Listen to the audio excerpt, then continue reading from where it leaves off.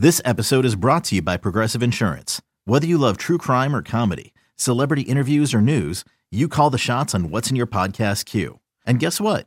Now you can call them on your auto insurance too with the Name Your Price tool from Progressive. It works just the way it sounds. You tell Progressive how much you want to pay for car insurance, and they'll show you coverage options that fit your budget. Get your quote today at Progressive.com to join the over 28 million drivers who trust Progressive. Progressive Casualty Insurance Company and Affiliates. Price and coverage match limited by state law. Welcome to the This Week in Rays Baseball podcast. Here's your host, Neil Solondz. Well, we continue our latest podcast, and the newest one is in part because the newest Ray is now official, and we certainly appreciate having Colby Rasmus on our latest podcast. Colby, congratulations and welcome aboard.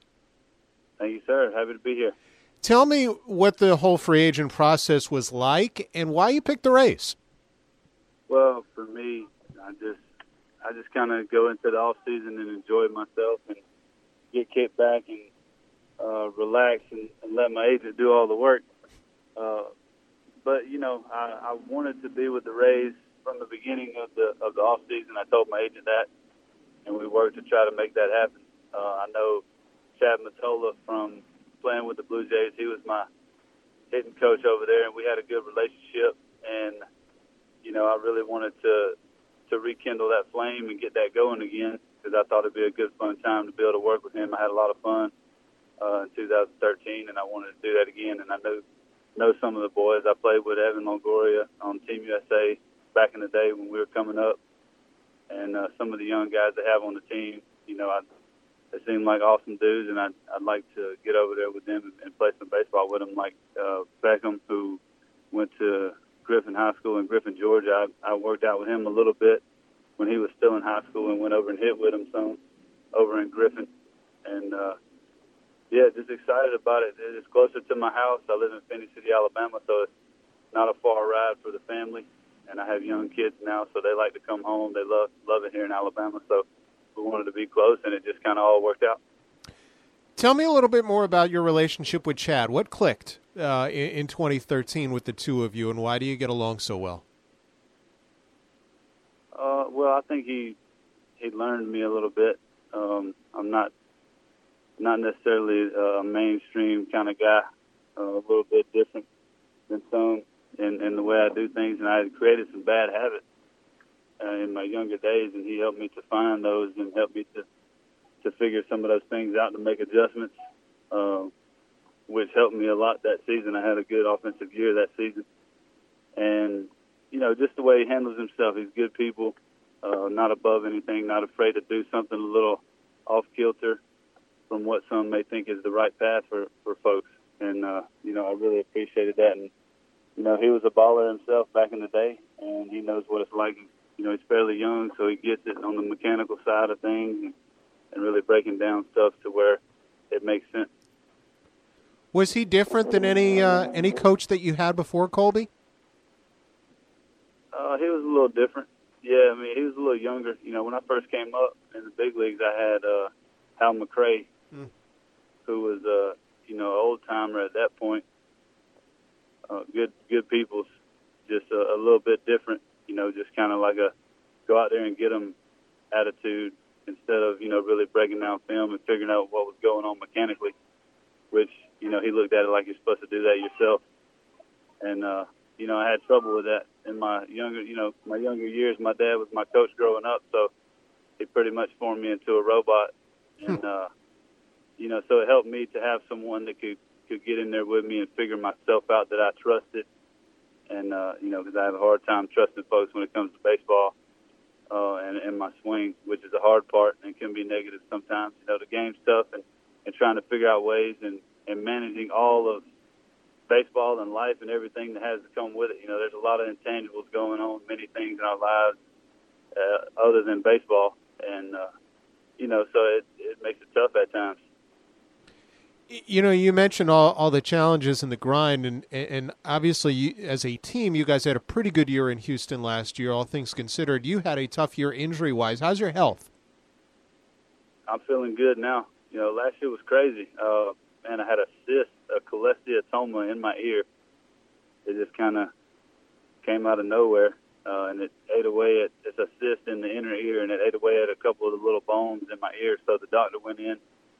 my ear off pretty much and laid it over on my cheek and went down in there and dug all the cysts out and then threw some prosthetic bones in there into place and replaced my eardrum where it was supposed to be with some cartilage and sewed me back up. So it was kind of crazy. I was dealing with some vertigo issues and a lot of pain. You know, when I finally got it seen by a specialist, you know, they said it was pretty significant, and I was putting cotton balls in my ear, and you know, I didn't tell the trainers because I wanted to play. You know, I knew it was going to be pretty serious. I'd pull that cotton ball out, and there'd be blood and pus and all kind of nasty stuff on it. It smelled like death. But it ended up, I finally had to get it seen about because it was just hurting me at the plate. I mean, I can imagine that. I had vertigo for a couple of days, and I can't imagine someone trying to hit a baseball, let alone dealing with that and everything else you had going on. Yeah, well, you know, Celebrex and caffeine and Pedialyte can help some things, but eventually it caught up with me. You know, you come to an organization where I think they allow guys to be who they are. How much of that played in? Because you were with the Blue Jays, you saw the Rays on the other side, and you saw the fun that they've had over the years.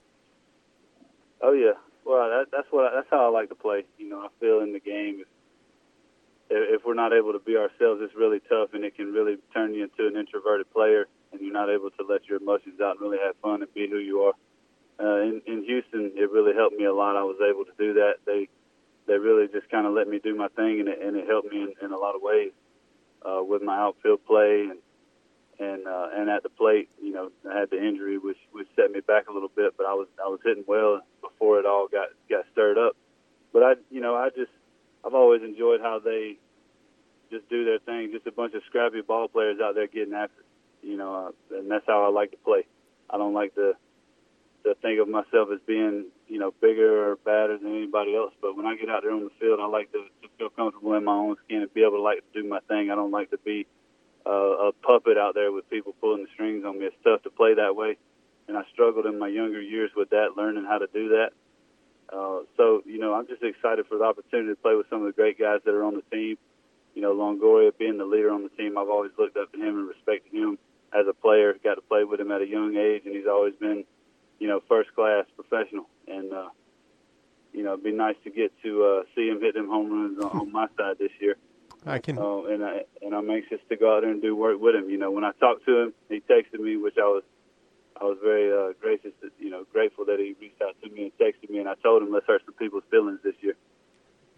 Sounds like a good plan. You know, one guy you didn't mention that I'm curious what it's going to be like to get a chance to play with him, because you have a reputation for being a very good outfielder, and obviously Kevin Kiermaier is one of the guys who has one of the better reputations in the game for his outfield play. What do you think it's going to be like to play with him defensively?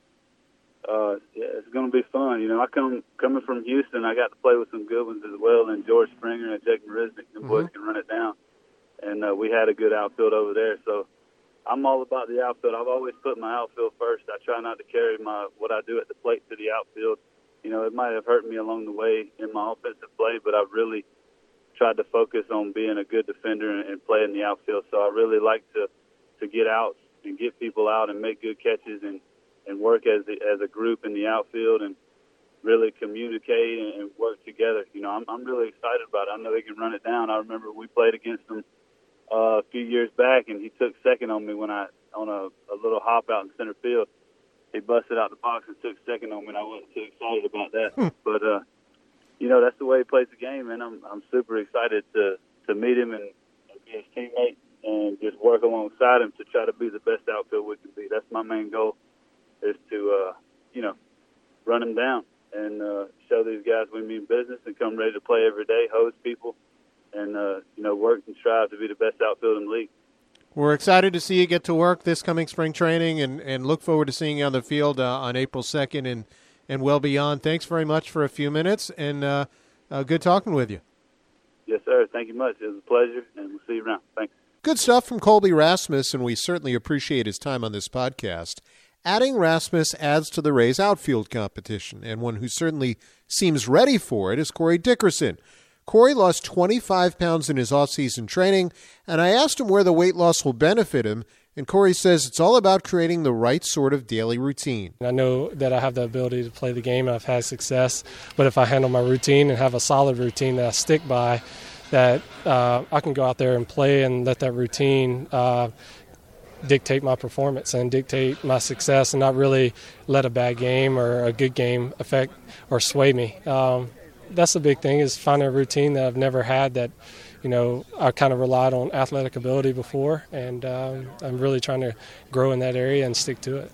And where do you think it'll help you most? In the field, on the bases, at the plate, the way your body's changed? I think overall, I think being healthy finally and being able to move the right way and incorporate all the things that I've learned. I think every aspect of my game should improve, but mentally, I think I grew, and I'm going to attack every game the same way with the same kind of passion that I play with. But I hope that it helps every part of the game. But I'm really going to try to help this be the best fielder I can be this year. I feel like that's where I'm going to try to work the most at, because I feel like I got the talent to hit and grow there. That if I'm in the field, I feel like I can, I really want to be a contributor out there also. Good stuff from Corey Dickerson. Steven Souza Jr. also has changed a great deal since his season ended a bit prematurely due to hip surgery.